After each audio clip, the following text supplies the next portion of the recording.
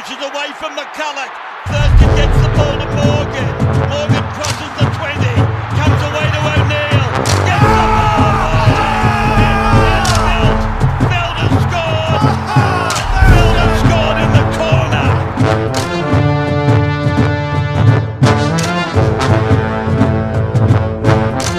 Welcome to Above the Horizontal, a rugby league podcast. I'm your host, Bo Nicholson. On this episode, we'll be talking about the chances of the top 6 teams from last year and giving our predictions for round 1. To help me with this task, I am joined by Kieran Gibson and Miles Steadman, as always. The footy's back. Let's get into it. Guys, I've got exciting news. It's Team List Tuesday for the very first round of 2021 series. Miles, you must be frothing with excitement down there in Sydney. Absolutely. We've had our last weekend of no footy for a good 6 months now, so got plenty to look forward to.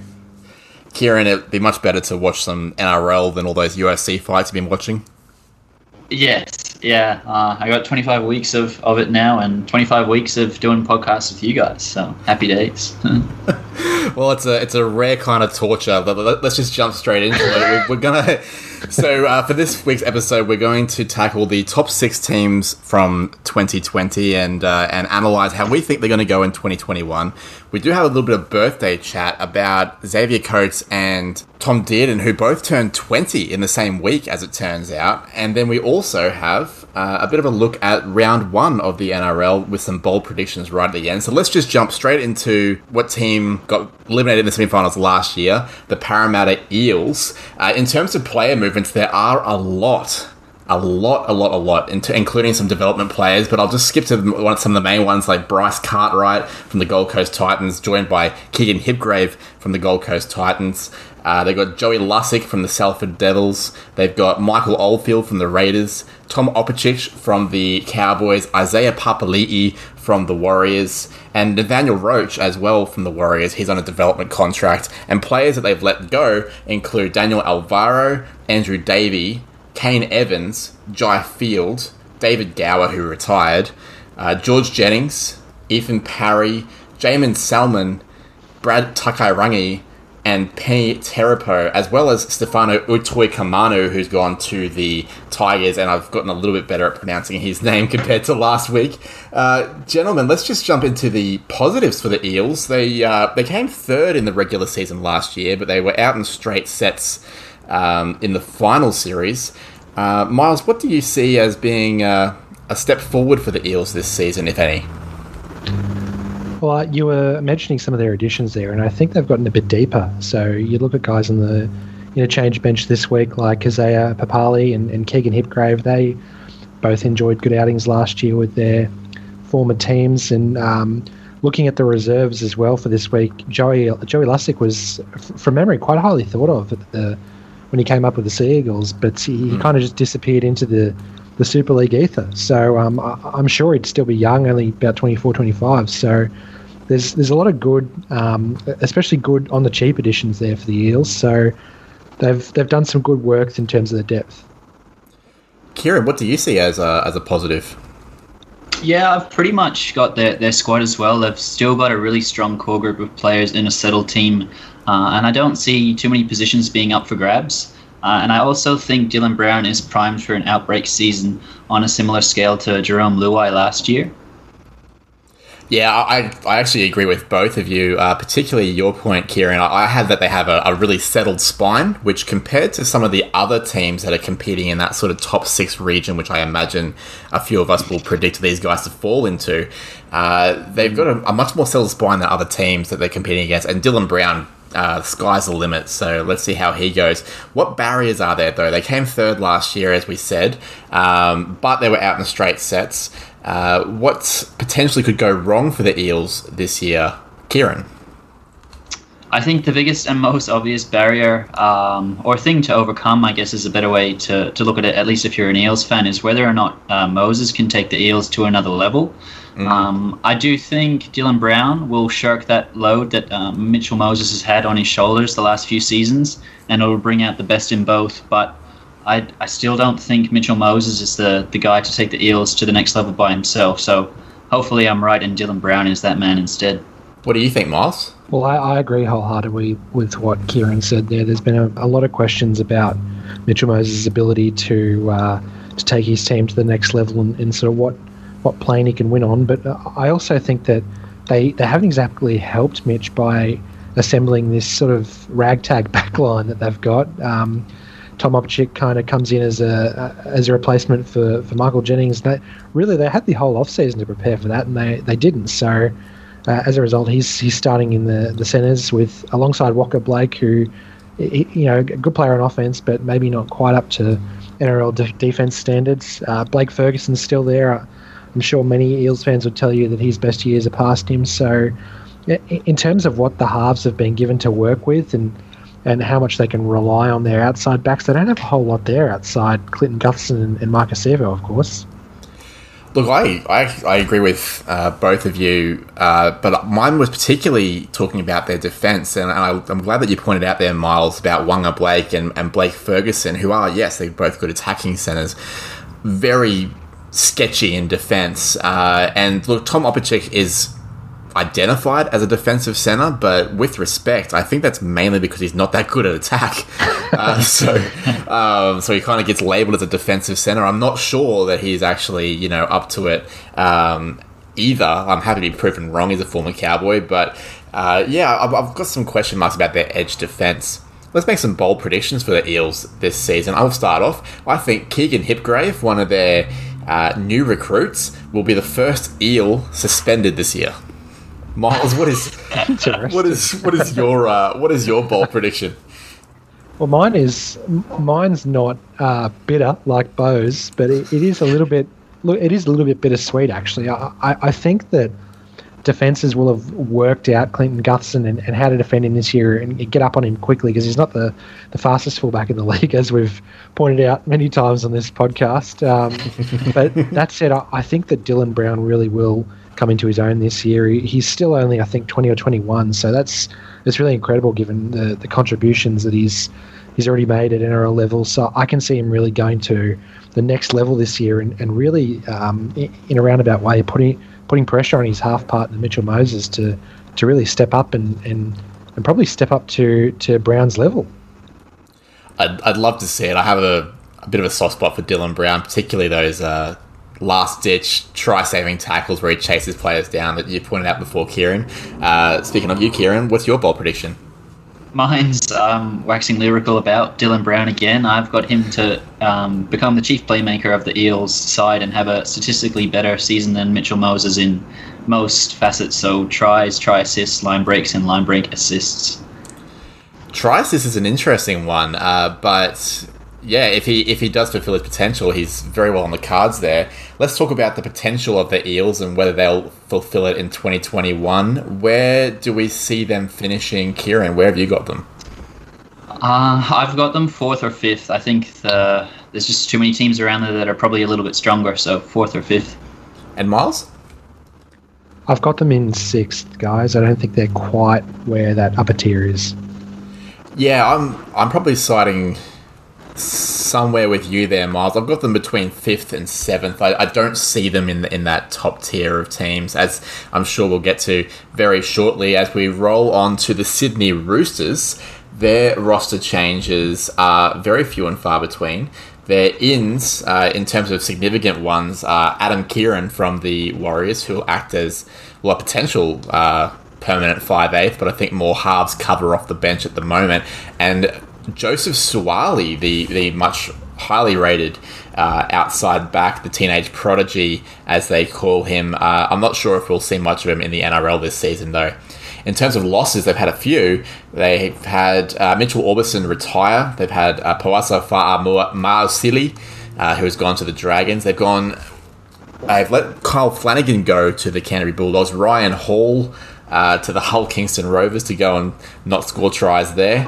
Tuipulotu is with the Manly Sea Eagles, and Sonny Bill Williams has headed back to rugby union, I believe is the word there. So not a whole lot of movement in the roster for the Roosters. Kieran, what do you see as a big positive for the season ahead? They finished fourth last year, but they were out in straight sets in the finals. Can you see them going a little bit better, and what's going to get them there? I don't have a dire prediction for the Roosters, but I don't know if they'll go any better. But positives for the season ahead, I've got the pressure of a three-peat is off, and they also still have ridiculous depth in their squad. They haven't named Sam Verrills, Joseph Suaalii, Billy Smith, and Sam Walker is the 21st man for round one. I understand they're all youngsters, but I think they've got bright futures in the NRL. If they do need to rely on any of that depth, they know that they're going to give a very good account of themselves and still make the Roosters a very competitive team. Not to mention Victor the Inflictor coming back in when he gets recovered from injury. Miles, what do you see as a positive for the Roosters? Yeah, trailing off from what Kieran said there, I think they're super deep, but also their forward pack in particular seems to have been, I guess, hardened by State of Origin last year. Lindsay Collins obviously was quite impressive for Queensland. Angus Crichton, also for the Blues, not quite on the same level I thought, but many disagree with me there. Many would say he was one of the Blues' best, which I didn't see, but whatever. A friend, we've spoken about Jake Friend many times, and he's probably not going to get any better for the experience, but regardless, be it what it may. I just generally think that this young pack that the Roosters have seems to have really benefited from that State of Origin experience.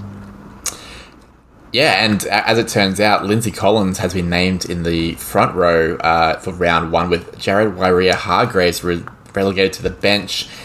Could be an interesting move there from Trent Robinson. My positive for the season ahead is a pretty simple one. They still have the best player in the world, who is James Tedesco, and I think if you have Tedesco lining up for your team more often than not, you stand a really good chance of winning football games.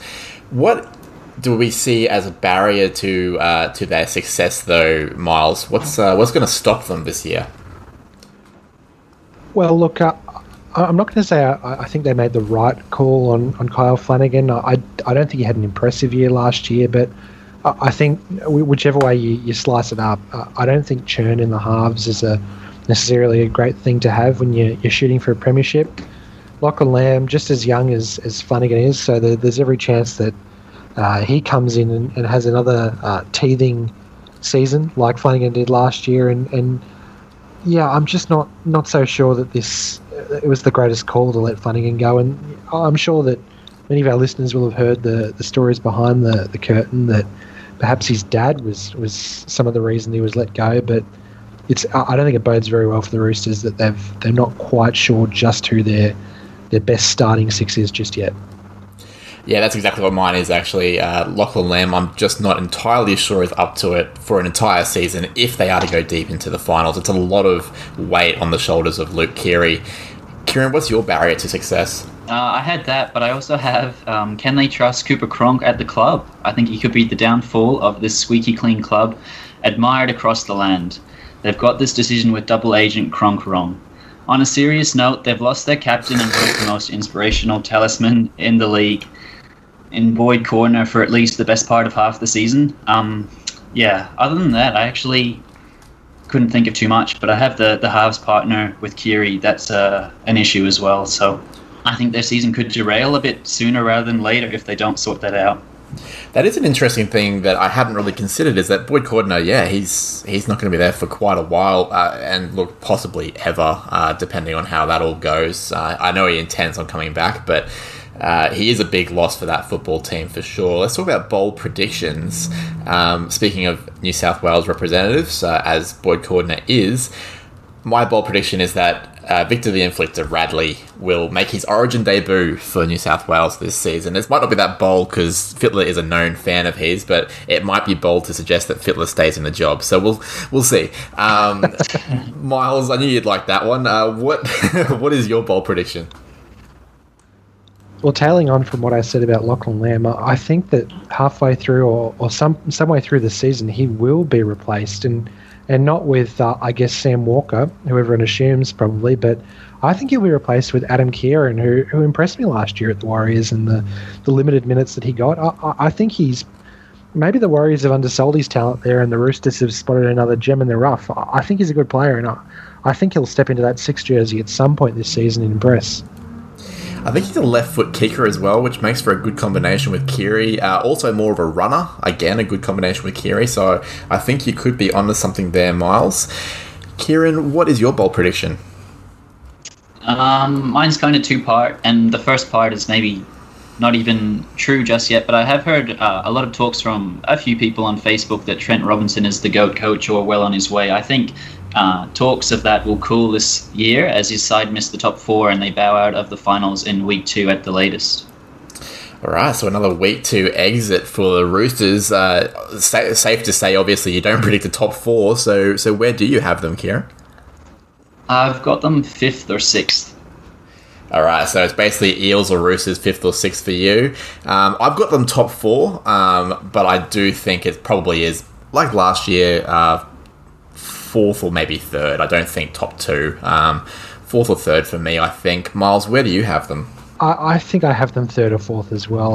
I don't think they're quite in that upper echelon where they were a few years ago, but I don't think they're quite as on the same level as teams like the Eels either, or even the Raiders. So I'm going to stick them somewhere in between 3rd and 4th.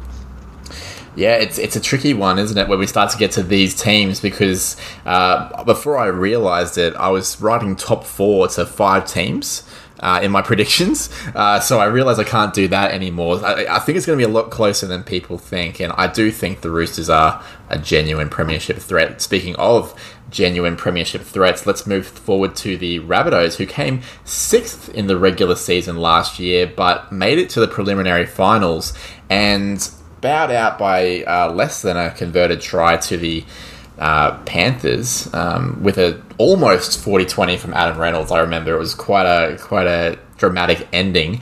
In terms of player movements, they've got Jai Arrow joining the club for a few years from the Titans. I think that's a really good in. Jacob Host, who looks set to lock down one of those edge positions. They've picked up Josh Mansour straight into the starting squad from the Panthers. Benji Marshall with those well-travelled and weary legs. He'll be on the bench. They got Tane Milne from the Warriors, Tautau Monga from the Knights, and Blake Ta'afe in the development squad. Their losses include the greatest fullback of all time, Corey Allen, Tom Amone, Kurt Dillon, who was released, Bryson Goodwin, Jack Johns, who returns to Newcastle Knights, Ethan Lowe, who retired, James Roberts, who was essentially let go, and the Tigers picked him up, and I think the underrated Bailey Sirinen, who's headed off to the Warriors. I actually think that's a bit of a loss for the Rabbitohs. But Kieran, what do you see as a big positive for the Rabbitohs coming into this season? Just going off what you read out just there, the signings that they've brought in, Mansour, Arrow, Host, and Marshall for extra cover. Marshall for extra cover and a bench role. And I think the others fit in brilliantly. They've, like you said, they lost Bailey Sirinen, and I think Jacob Host is maybe not as good as Sirinen, well, time will tell, but is a pretty admirable replacement to get. And I think Mansour, probably a good guy to have around with guys like Jackson Paulo, who I think he has a lot of quality, but he hasn't quite hit the potential that he probably has at the moment. So I think having Mansour to kind of show him the reins will help. Yeah, that sounds pretty much spot on for me. Miles, what do you think? Well, you were reading out those additions there, Bo, and I think they've made some really good signings there. Benji Marshall is excellent halves cover for Walker and Reynolds, and it'll be interesting to see if he gets on this week and what he might add. Jai Arrow obviously just played State of Origin, or controversially so, but it was still good enough to get there at least, and I think that he kind of seems like the player that will work really well under Wayne Bennett, so and a few of the other additions you were out there, like Tautau Moga. Yeah, they're good signings, and of course Josh Mansour, can't forget him. So the Rabbitohs look to have really done some good work reinforcing their squad this off-season. For me, I think the big positive for them is they've got the best spine in the comp. And I'll tell you what, if it's not the best spine, it's on the podium. It's right there, because Latrell Mitchell looks like he's just about to come into some real hot form. We know what Walker was like last year. We know what Cook's capable of. He had a quiet year by his standard, a bit more workmanlike than I'd like to see from him. And then Adam Reynolds, just as solid as halfbacks get in our competition. I think that's the recipe for success for the Rabbitohs as they chase it. But what are some barriers, Miles? What do you see being a problem for them? Well, looking at the forward packet, as deep as it is with some of those names we just mentioned, a real leader for it doesn't stand out. I mean, you could say age-wise Tom Burgess, but he's far from the best player there, and you would also kind of look at maybe a guy like Cameron Murray, but he took a step back last year, so he'll have a lot of work to do to regain what he once was. And another guy, Jaden Sewer, who played State of Origin last year, is he old enough or ready to stand up as a leader of this forward pack? And you could even say that Angus Crichton should be the leader of this forward pack, but of course Russell Crowe's incredible ability to get his best players offside has struck again, and he's been a Rooster for a number of years now. So it'd be interesting to see who really stands up as the best forward in this pack to lead them forward. That's very similar to mine, so I'll just jump in. Mine is a lack of punch in their engine room. Like Tom Burgess a bit inconsistent. Jacob Host an unknown quantity. Sewer yet to be really, really consistent. I'd like to see him continue on his form from last year. I think Cam Murray is by far and away the best forward they have with Jai Arrow. But how do you find room for both those guys in the same pack? Maybe Jai Arrow becomes a front rower, but yeah, a bit of a lack of punch in their engine room, which will create less space for their startling halves. Kieran, what do you see as a barrier to success? Yeah, I have the same thing, and looking at their reserves as well, I see that they've only got Mago as a forward on the reserves from 18 to 21. So yeah, you have to wonder if some of the forwards start to get injured. I'm not too sure what they'll do, but I also have this is contingent, but I have losing Adam Reynolds this season would be a calamity. With neither Marshall or Dargan good enough to help take the Rabbitohs to the promised land, I do think it's a real possibility. Adam Reynolds wants 2 years, and with the Rabbitohs in a premiership window, losing such a vital cog could throw those chances out the window just like that. Well, that would be catastrophic for the Rabbitohs. My bold prediction involves Adam Reynolds, so I'll jump in here. I think the club will buckle and offer Adam Reynolds at least a 2-year deal, which he'll accept. So I don't see him going anywhere else. I think they're going to do a deal. And when I wrote that, it was a little bit before a news report that said that was likely to happen today. So I'm feeling pretty confident about that one. Miles, what is your bold prediction? Well, I'm so glad that you guys mentioned Adam Reynolds, because he is also the centre of my bold prediction. I've actually been doing some marinating on the topic for the past few days, and it wouldn't surprise me if the new head of football, I think the guy's name is Mark Ellison or something like that, replacing Shane Richardson.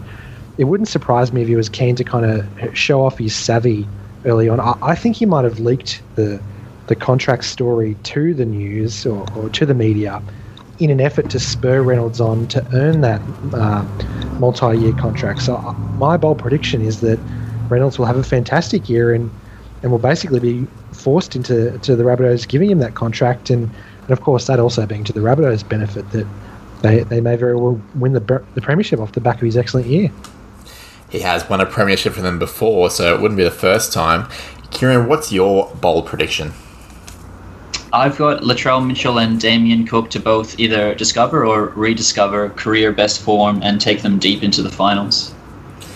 A safe bet, I think, that one. But Cookie, as we said, a bit of a quiet season last year, so hopefully he can get back to what he is capable of. Guys, it sounds overwhelmingly positive here in terms of predicted finishes. I'll start off. I've got them top 4, obviously, but I do think Wayne Bennett will be serenaded away from the club with a grand final appearance at worst. Miles, where do you think they're going to land? Well, not prepared to just yet make a call on finals, but I've got them finishing second. All right, and Kieran? Yeah, I've got them first or second. I think they'll get a home final either way. home final, hopefully at Redfern. I don't think that's going to happen, but wouldn't that be a throwback? All right, let's go through. We've got one more team before the halftime break. We've got the Canberra Raiders, who in terms of recruitment haven't done a whole lot, to be honest. They picked up Caleb Aikens from the Panthers, Albert Hopewate from the Manly Seagulls. I'm not sure how the Seagulls let that one happen. He looked like quite a promising player. Ryan James has been picked up from the Titans, rather, and Harry Rushton picked up from Great Britain. In terms of losses, speaking of Great Britain, John Bateman has headed back there. Quite a big loss for the Raiders. Luke Bateman, his namesake, unrelated, has been released, as has JJ Collins. Nick Kotrich was a big dollar signing for the Bulldogs, and Michael Oldfield will act as backline cover at the Eels. Kieran, what are some positives for the Raiders, who finished 5th last year but worked their way into a rather disappointing preliminary final appearance? Yeah, and just leading off that, I'll start on positives. I believe the Whitens-Williams halves combination will only get stronger, and they also have one of the more generous draws, playing 4 teams that finished outside the top 8 last season twice, and then teams they do play twice include the Sharks and Knights. Oh, okay. Thanks for the info. I didn't realise that. Yeah, that's a big advantage for the Raiders. Miles, what are you seeing for the Raiders? Well, the biggest advantage I see for the Raiders is that you look up and down this roster and you don't see too many State of Origin players there, and that's certainly not a backhand. A lot of their best talent is either Kiwi or British, which is a big advantage in the NRL competition, as we've come to learn. Obviously, Josh Papali will feature for Queensland this year, almost certainly, and maybe one or two other players for their respective states, but they look set to lose almost no talent through the State of Origin period. A huge advantage. I love that you guys are both looking deep into the draw and further into the season. I like that very much. Mine's a bit more simple. I like the return of Josh Hodgson. I know that Saliva Havili and Tom Starling did a really good job last year, but I think Hodgson, being that central playmaker, allows George Williams and Jack White to do what they do best, which is to think run first.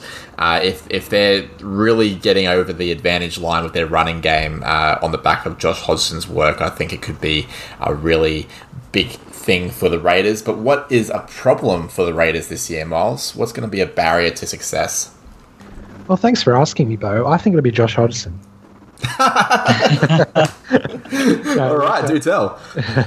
No, I hardly think it'll be a barrier to success, but obviously, once he got hurt last year, the elephant in the room being the Raiders kind of took off through the roof. So it kind of had me wondering whether a more pure passing hooker like Saliva Havili is what the club needs, and maybe whether Josh Hodgson's running game, which is good for a man of his size, does take away a little bit from guys like Jack Whiten and George Williams. But, remains to be seen, but it'll be interesting to see just how he's integrated back into the team.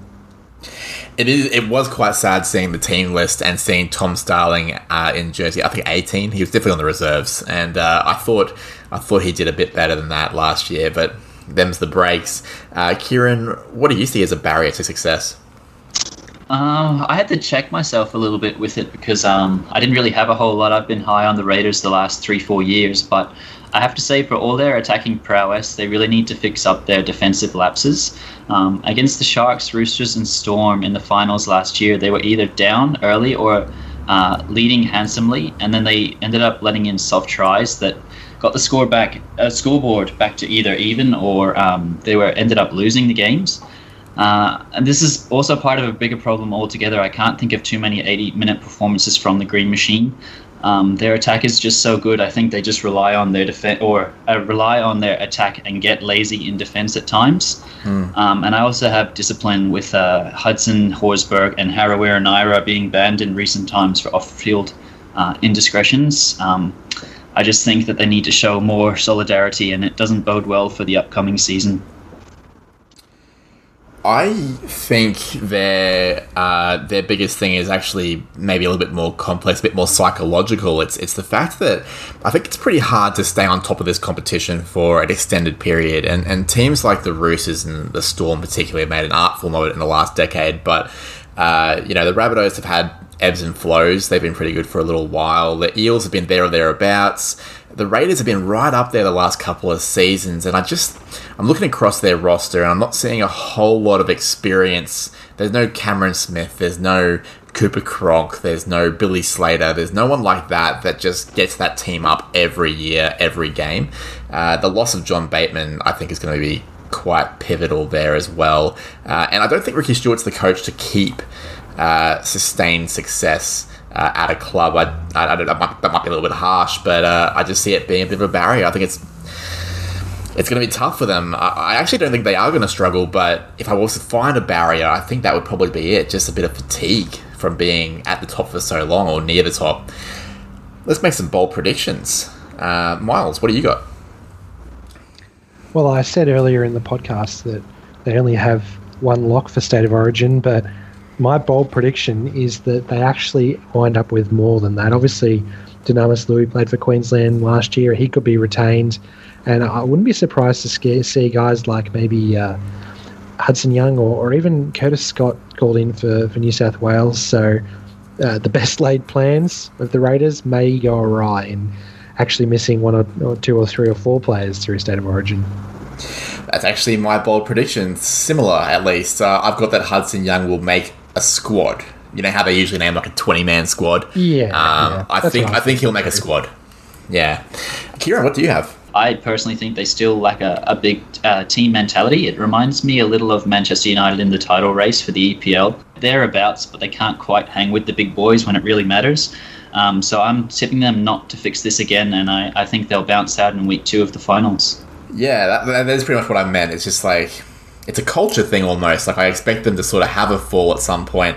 I, however, don't think it will be this year. I think they will come third, but I don't think it's going to last forever. That's for sure. Where do you have them, Kieran? While you're on that subject, I think they're a chance for the top 4, but I've got them 4th or 5th. And Miles, where do you have them? Yeah, I've got them a step back from the big boys as well. I've got them 5th. All right, well, thank you very much. Let's have a quick little halftime break. We're going to hear from my other podcast, Pretty Fly, a 90s nostalgia podcast, and we have a bit of a birthday segment about Xavier Coates and Tom Dearden. Back soon.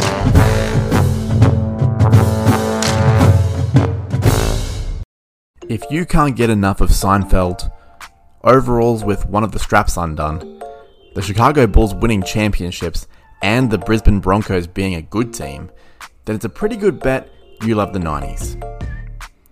If you do, you should tune in to Pretty Fly, a 90s nostalgia podcast, which is brought to you by the We Made This podcast network. It's hosted by me, Bo Nicholson, and the founder of the Pioneer Australia, Daniel Lang. It's a conversation podcast where we discuss the pop culture icons of our favourite decade. Season 1 is ready to listen to right now, with Season 2 arriving soon. Search for Pretty Fly, a 90s nostalgia podcast, wherever you listen to your podcasts. Alright, gentlemen, so happy birthday to 2 baby Broncos this week, I should say. Xavier Coates and Tom Dearden, who, as it turns out, they both turn 20 in the same week at the same club, which is quite something. Xavier Coates has become a Queensland State of Origin representative last year during their Victorious campaign. Tom Dearden, a highly thought of halfback, he has been for a number of years, currently outside the best 17 at the Broncos according to their coach Kevin Walters. I think it's fair to say that both players have a bright future. My question to you on their respective birthdays is, which one has the brighter future? Which one are you most excited to see the development of? If that is a slightly similar question, I'll start with you, Kieran, because you're a Brisbane-based person. Who has the brighter future out of Xavier Coates and Tom Dearden?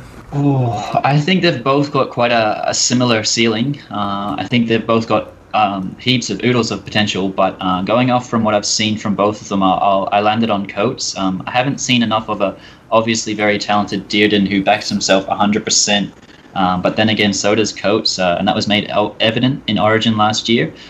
Coates exploded onto the scene with that double against the Sharks from some acrobatic leaps, and he performed more than adequately in his 2 Origin games last year with 2 tries. And then with all the contract talks, I don't think that will derail his career. But for all of those reasons, I think I have to lean towards Coates at this stage.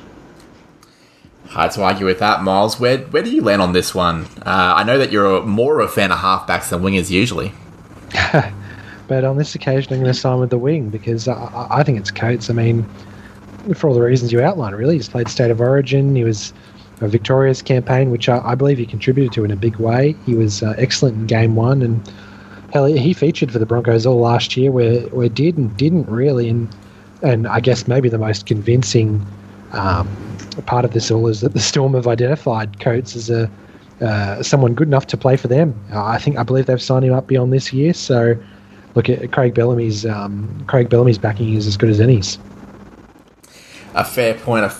I agree with both of you. I think in terms of a ceiling, someone like Tom Dearden is someone like Adam Reynolds. You know, he could be like a really, really excellent halfback week in, week out for a club. Play some representative football, particularly because he's a Queenslander. It's a bit easier to get yourself in there.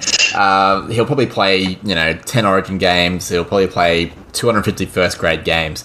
Xavier Coates has the physique to be anywhere between Inglis, Jared Hayne, Daniel Tupou. So for me, it is also Xavier Coates. But I will say this, if Tom Dearden does indeed sign for the Cowboys, my vote changes. So happy birthday. Happy birthday to both Xavier Coates and Tom Dearden, who turned 20 this week. And I hope... Actually, I don't really. I hope they have a loss against the Eels later on this week, but more on that soon, just after this musical interlude.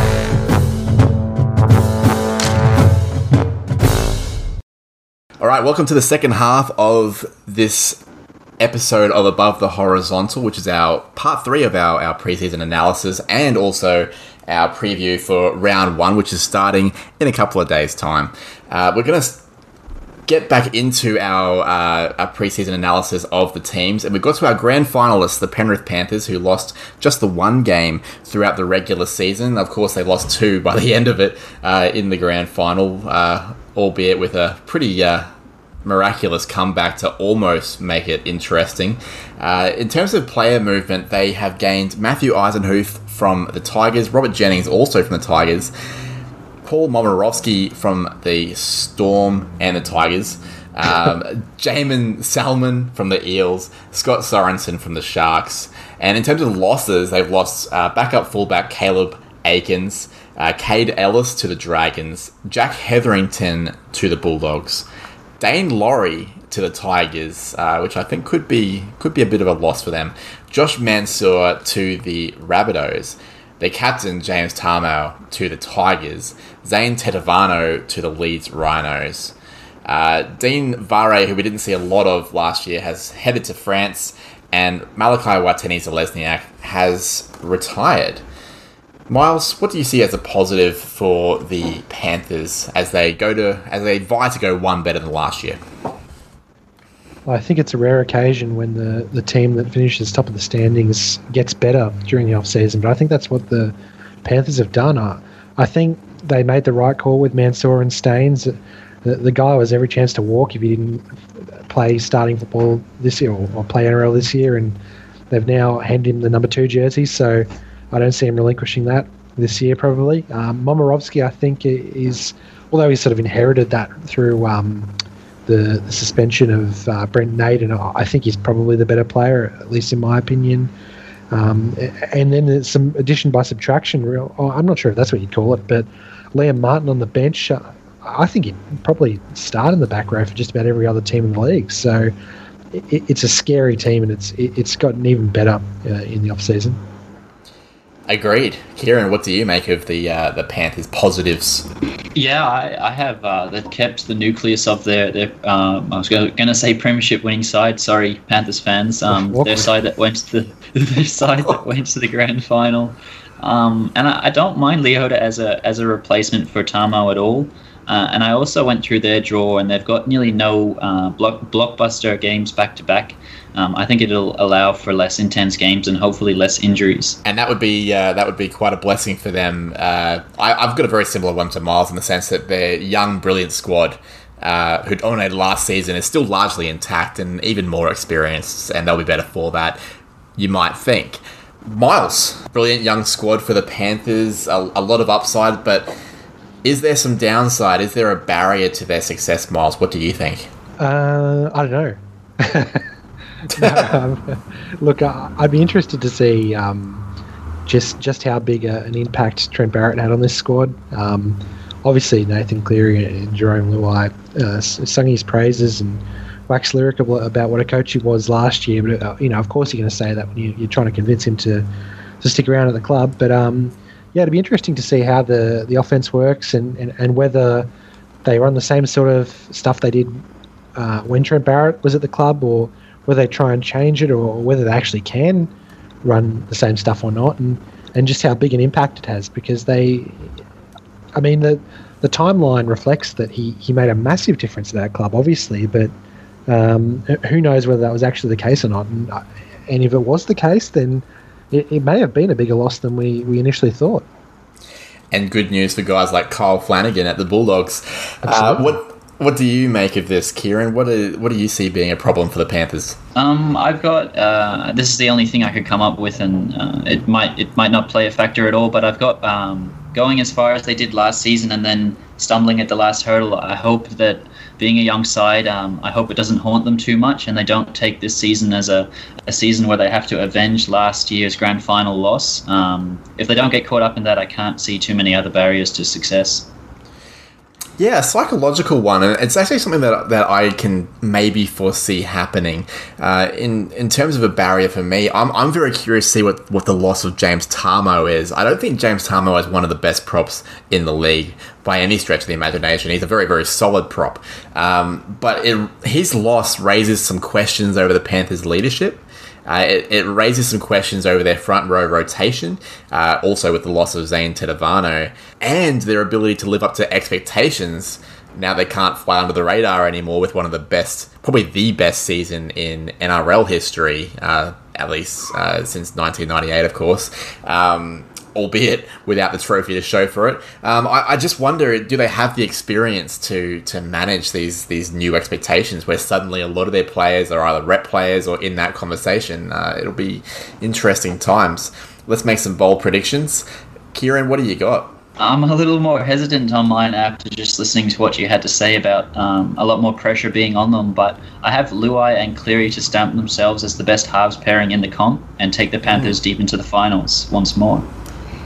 All right, well, they did a fair job of that last season, so just to really nail it down this year, and they have the talent, that's for certain. My bold prediction is that Liam Martin, despite obviously starting the season, as we now know, on the bench, behind Kurt Capewell and Viliame Kikau, I think he's going to play for New South Wales. I think he's that good, and I thought he really, really gave them a bit of extra punch on that right edge last year. So a really good challenge between him and Capewell to see who ends up being the first choice back rower in that spot. But I think Liam Martin's got the goods and he'll play for New South Wales. Miles, do you have a bold prediction? Kieran, I'm going to side with you here, and not that I think you're wrong at all, bro, but I even think that Luai Cleary could be the halves pairing going into the State of Origin camp for New South Wales. Wow. Oh, Jack Whiten says hello.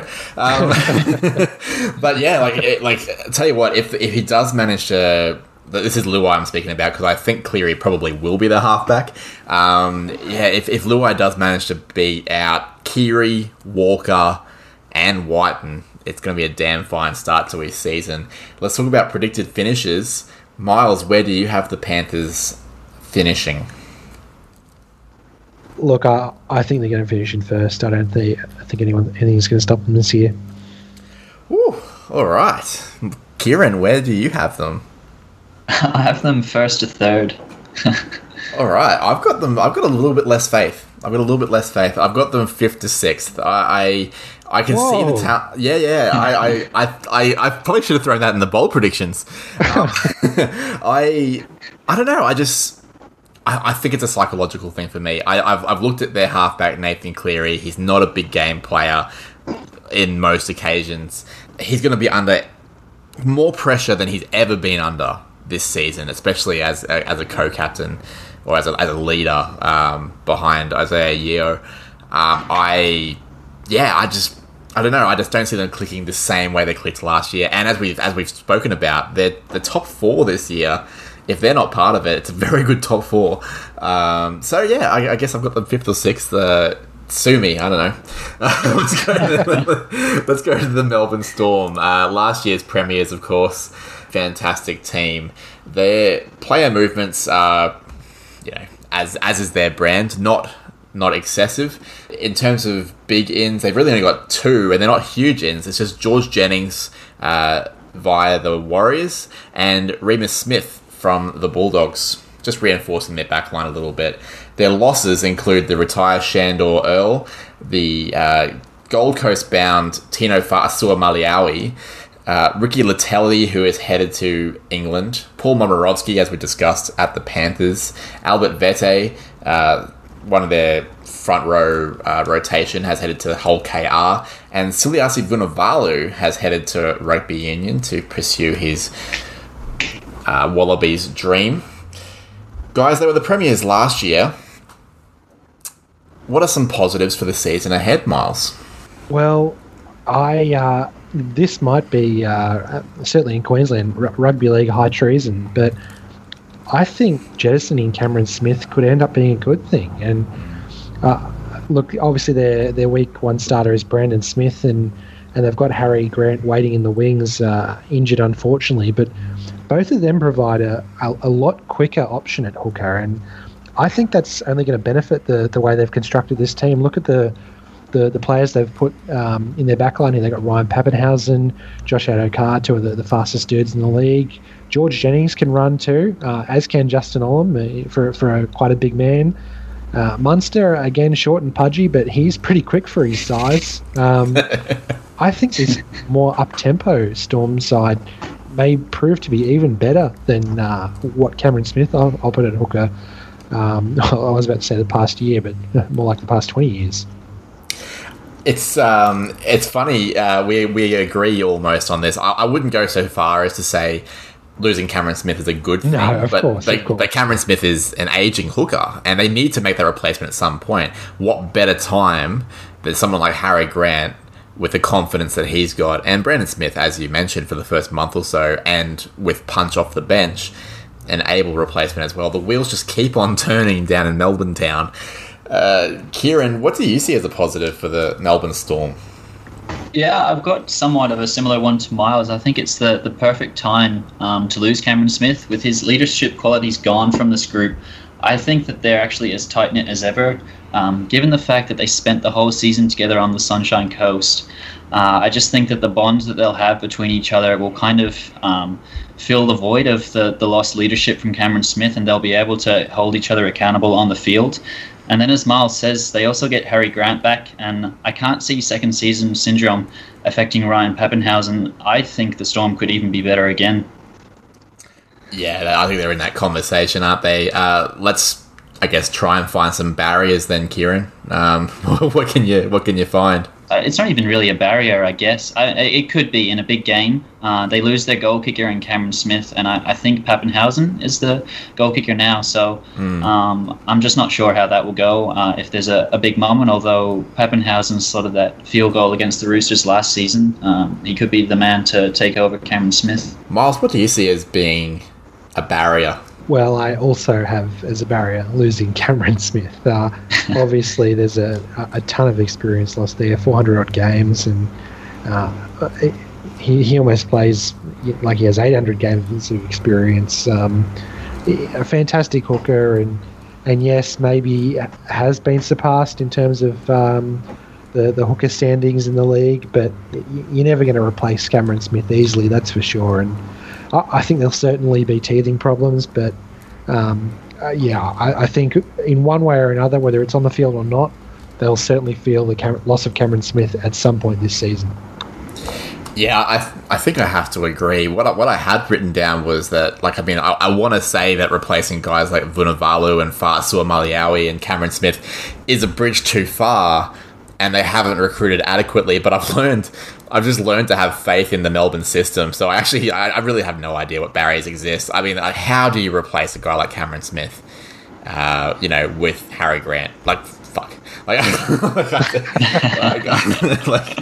seriously, I just give up. I just trust in Bellamy. I trust.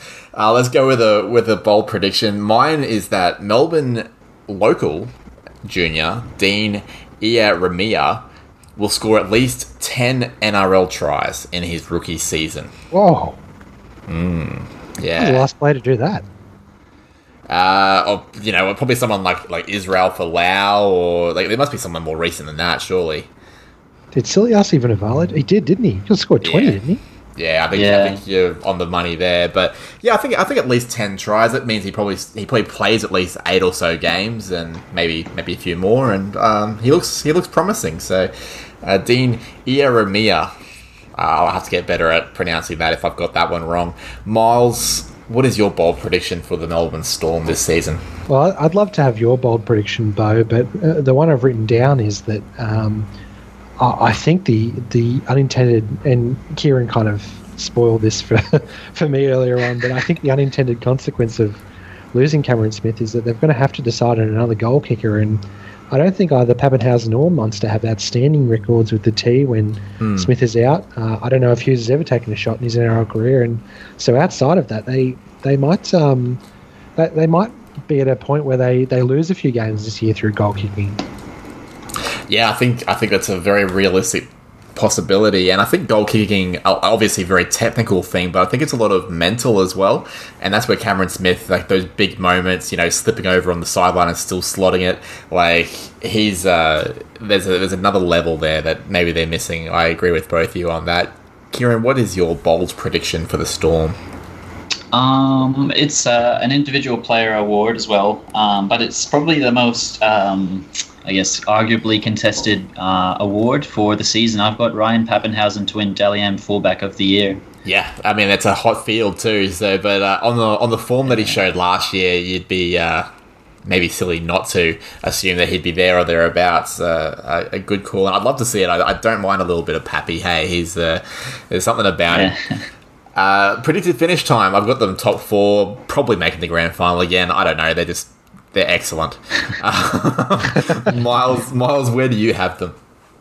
Well, I've got them in 3rd, but does anyone want to do a quick guessing game about who has the best goal kicking percentage on the Storm? I've just looked it up. Okay. Brandon Smith. Okay, Kieran? I'll say Munster. So only 2 have actually taken from this week's starting lineup. Only 2 have taken a shot at goal. Munster is 59%, and Pappenhausen is 50%. Oh dear! I was thinking maybe they threw it to the cheese or something for a cheeky one from in front or something. I thought it was a trick question. So Munster's got the better percentage, but he does. Pappenhausen could have had like a shit one from the sideline or something. Of course. All right, let's jump into the next segment, guys. Which is, it's we've discussed it. It's round 1. It's happening. Let's do it.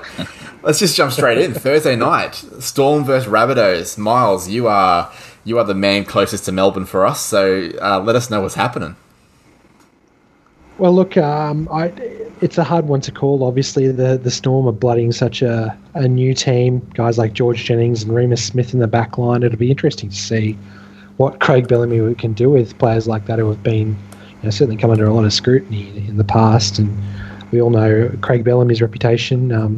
The Rabbitohs almost I think completely fit. If I'm not mistaken, I don't think they're missing any major players. But look, we all know the Storm's record. I don't think they've lost round 1 in a very long time. And in Melbourne, it's not in Melbourne. No, is it in Melbourne? I'm not sure. It's named at Amy Park. Scheduled for Melbourne, but at this stage it's going to be in Melbourne. And regardless, whether it's in Albury or Melbourne, I think the Storm will win. I don't see them losing that week 1 record they have. Kieran, who you got for this one? Yeah, I think the Storm are just a little bit mentally stronger. I've got them edging it out. I've got the Rabbitohs. I think form in the trials, particularly with Latrell Mitchell being on fire the way that he has been, speaks for a lot. And as you mentioned, Miles, the only injury they've got is Liam Knight. It's just a concussion thing, so like a week or two. Nothing major like Harry Grant, for example. So I think the Rabbitohs need to start walking the talk. So I've got them. Kieran, you have the next game, which is between the Knights and the Bulldogs on Friday evening from Newcastle. So there's some big outs for the Knights. Tex Hoy, Stafford Toa, and Gehamet Shibasaki all replace Ponga, Lee, and Hunt, respectively, in the back line, with Kurt Mann playing in place of Blake Green. Tyson Frizzell starts with Brayley back from an ACL injury, and then, interestingly for the Dogs, Corey Allen slots in at fullback with Will Hopoate going to centre. And Kotrick plays on the other centre, a big in, and Kyle Scapegoat Flanagan is the halfback, with Marshall King out for another week with injury. Sione Katoa plays in his place. I still don't think the Knights have formed an identity or their own game plan. They've just relied a lot on Ponga's brilliance and Mitchell Pearce as well. And when that hasn't been enough, when they haven't been playing, I don't really like what I see from the Knights. So I think the Dogs' fearless approach will continue given their underdog status in most games last season and the way they performed. I've got them springing an upset here. Interesting. Miles, where do you land on this one? Yeah, it's a bit of a shame that the game is so early on in the season here for the Bulldogs. I agree with Kieran. I think they would be able to spring an upset, and they may still, but I think it's a bit early on in the piece here for the Bulldogs, so I'm going to go with the Knights. Yeah, new coach, new system, new playmakers. It's going to be a tough one to get that cohesion. However, I do like Jake Averillo at 5'8". I like the idea of him getting his hands on the ball every attacking set they have with that backline at their disposal. I've got a feeling about an upset here as well, so I'm going to go with the Bulldogs. Interestingly, I've, as I was reading it out, maybe not so much, but anyway, I'll back it in. Go the Bulldogs. I tipped them on the NRL.com tipping site, so I'll stick with it. I've got the next game, which is the Broncos and the Eels from Suncorp Stadium later on Friday night. After the worst season in their history, new coach Kevin Walters has made some changes. Croft gets first crack at halfback, and Azarko returns to fullback. With no Katoni Staggs for a while, Tezzy New does get that centre's position, and I think Payne Haas is pretty well covered in the front row for the time that he's away. Funnily enough, after transitioning into a back rower, Corey Oates has missed out on selection entirely, which I think is kind of humorous. The Eels look quite similar to last year, on the exception of Michael Jennings being out with suspension and Tom Opachik getting first opportunity at his left centre spot. They've also named, as Miles mentioned earlier, a very strong-looking bench with Keegan Hipgrave and Isaiah Papali'i, the new names there. Look, Brisbane itself will probably turn out a decent crowd despite getting the wooden spoon last year, but the Eels are a bit too strong on paper, and with nothing but trial form and reputations to go with, I'm going to back them in, 13 plus fairly comfortably. Miles, what do you reckon? Yeah, Eels. Next. Kieran, agreed? Yeah, 13 plus as well. Excellent. All right, let's go to the Warriors and Titans, which is on Saturday afternoon. That game is being played at Central Coast, which is of course where the Warriors are based again this year, at least for the first few months. Miles, you've got this one. What do you make of this one? Yeah, it's a hard one to tip. This one, obviously, the Warriors come into it with the more stability is not the word, probably consistency, and they also add Fanua Blake, which is a massive in for them from the off season, which we've already talked about. The Titans, of course, trump them with the addition of David Fafita and Tino Fasila-Moiawi. So, look, I think that the way I can see this going is the Warriors perhaps leading early at their sort of semi-spiritual home ground, and the Titans romping home off the back of their big forward additions. So I'm going to take the Titans to have some sort of an early victory lap here. Kieran, what do you make of this one? I've got to keep strong with my bold prediction, but I like the Warriors to win here and spring an upset anyway. I think I said last week that Roger Tuivasa-Sheck is primed for another big season, and I think he'll be a big reason that the Warriors edge this out. I guess I've picked my my choice on an interesting kind of strategy here. I've looked at the reserves and I've seen the names Philip Sammy, Herman Sasa, and Sam McIntyre on the reserves, which tells me. And then I look at the team that they have listed, and I'm just like, well, who would I swap? Like, maybe Anthony Don for Philip Sammy, but that's like sacrilege down Gold Coast way. So I don't know. I guess I'll go with the Titans. I'm not confident though. Like you say, Miles, it's a tough one.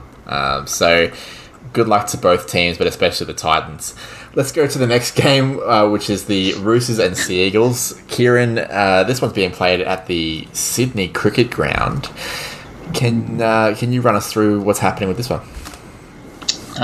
So the Roosters had the best attack in the league last season, and they're up against the third worst defence in the Sea Eagles from last season.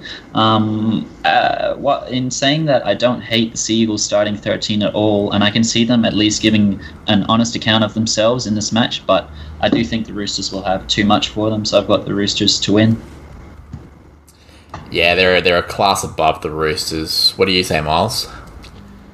Yeah, there's way too much going on here for the Seagulls for me to tip them in this one. Dylan Walker at fullback, Lachlan Croker at hooker, and a pretty ordinary bench. So I'm gonna go with the Roosters as well. Speaking of benches, look at the Roosters: Adam Kieran, Jared Wairia Hargreaves, Nat Butcher, and Daniel Saluka Fafita, who I don't know much about, but I would tip that bench to do a little bit better than the Seagulls most days of the week. So I'm going to go with the Roosters as well. I've got the next game, which is the Panthers versus the Cowboys in Penrith. Now, obviously, I'll acknowledge my bias at the door. I'm a Cowboys fan. Look, there's not a lot of surprises from Ivan Cleary and the Panthers to start the year, with Paul Momirovski getting the jump on Tyrone May and Kurt Capewell rewarded with a run-on spot after an excellent Origin debut.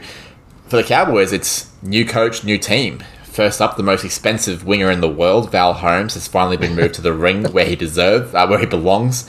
And Drinkwater has been given the first opportunity at fullback, which I really like the look of, because you got guys like Drinkwater with his left foot kick, Michael Morgan, Jake Clifford in the same team. There's a lot of creativity there. Tabuai Fido will play in the centres, which is a very attacking move. Maybe not the most stout defensive move, considering that he'll be defending next to Cohen Hess, or very close to him. They've picked 3 hookers in the side as well, which is interesting. Reece Robson is at 9, and they've got Granville and Cotter on the bench. So Galaxy Brain, Todd Payton, will get the Cowboys to a 30-point victory against the Panthers. That's, of course, not going to happen. Even in my wildest dreams, my head says Panthers by about 8 or 10, I would say. Kieran, you're a Cowboys fan. Do you have some more hope for them? No, I'll just say straight up, I do not. And yeah, I probably got the Panthers by at least 10 points. And Miles, surely you've got some hope for the Cowboys here? No, sorry guys, it's going to be the Panthers for me. All right, Miles, you've got the next game, which between the Raiders at home against the Tigers. Yeah, it's there's certainly a lot of churn in the Tigers team. As we mentioned, Dane Laurie at fullback, and a halves partnership of Moses Mbai and Luke Brooks, which will be interesting to start out the year. Obviously, some new backline faces there for the Tigers as well, James Roberts, and then of course their new captain James Tarmow and the forward pack. And I don't want to say it's a completely different team from last year, but it's certainly very different. The Raiders bringing in pretty much the exact same team from last year. And look, that's what's got me thinking it's going to be the Raiders here. They're playing at home. They're playing against a team that's very new to each other. Didn't exactly end the year on a very successful stint either. So I'm going to go the Raiders pretty easily, unfortunately. Agreed. Kieran, what do you say? Yeah, that's thirded everything Miles said.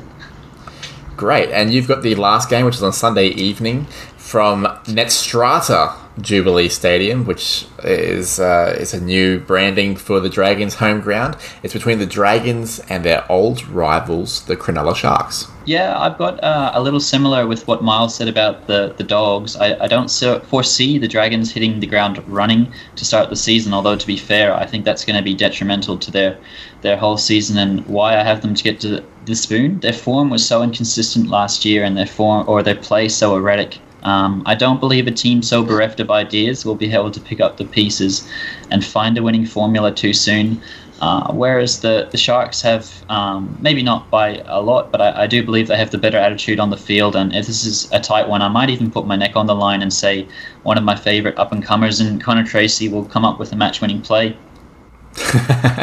All right, so Sharks for you. Miles, who do you have with this local derby? Yeah, well, it's been stuck right at the back of the weekend when everyone's probably died of footy by 6:15 on a Sunday, and it's probably going to be the most boring game of the week. So, to be honest, as bad the Dragons are, I think it might actually be a close one, and I'm tempted to tip the Dragons, but I am going to play it safe and tip the Sharks. All right, I'm going to combine my bold prediction and the tip for the result here.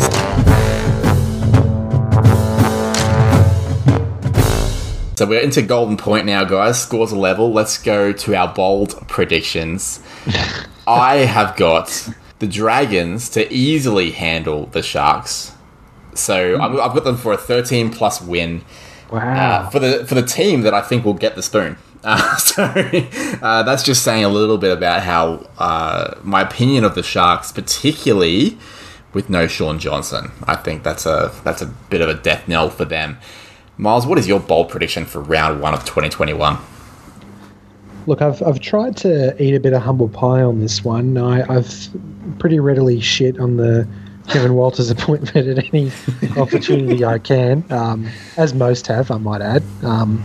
But look, I do think that both Brodie Croft and Anthony Melford will benefit from his expertise. Hopefully he can pass that on to them, being the great half that he was. And I think that the Broncos, despite them not having a great chance to win, I say not a great chance to win, not even a great chance to maybe even score a try here, but I think that as many tries as they score, I think Croft will be involved in them all, whether it's through scoring them himself or assisting them.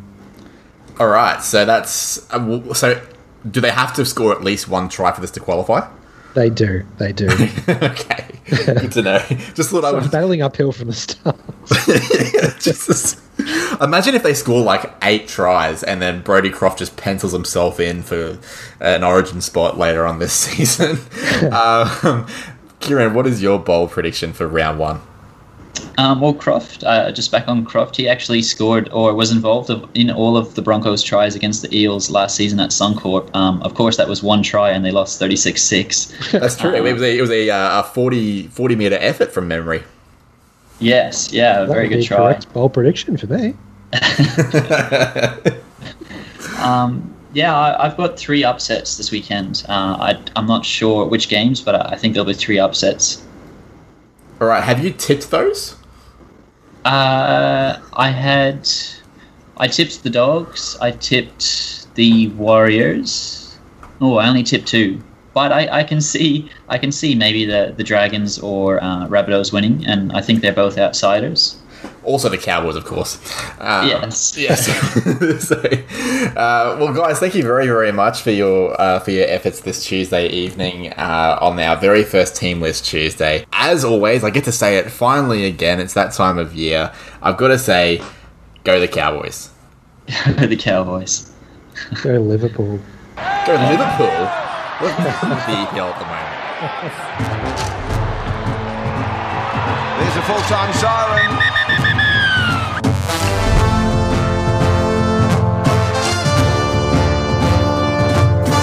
Above the Horizontal is brought to you by the Pioneer Australia. Find them on Facebook or at www.pioneeraustralia.wordpress.com.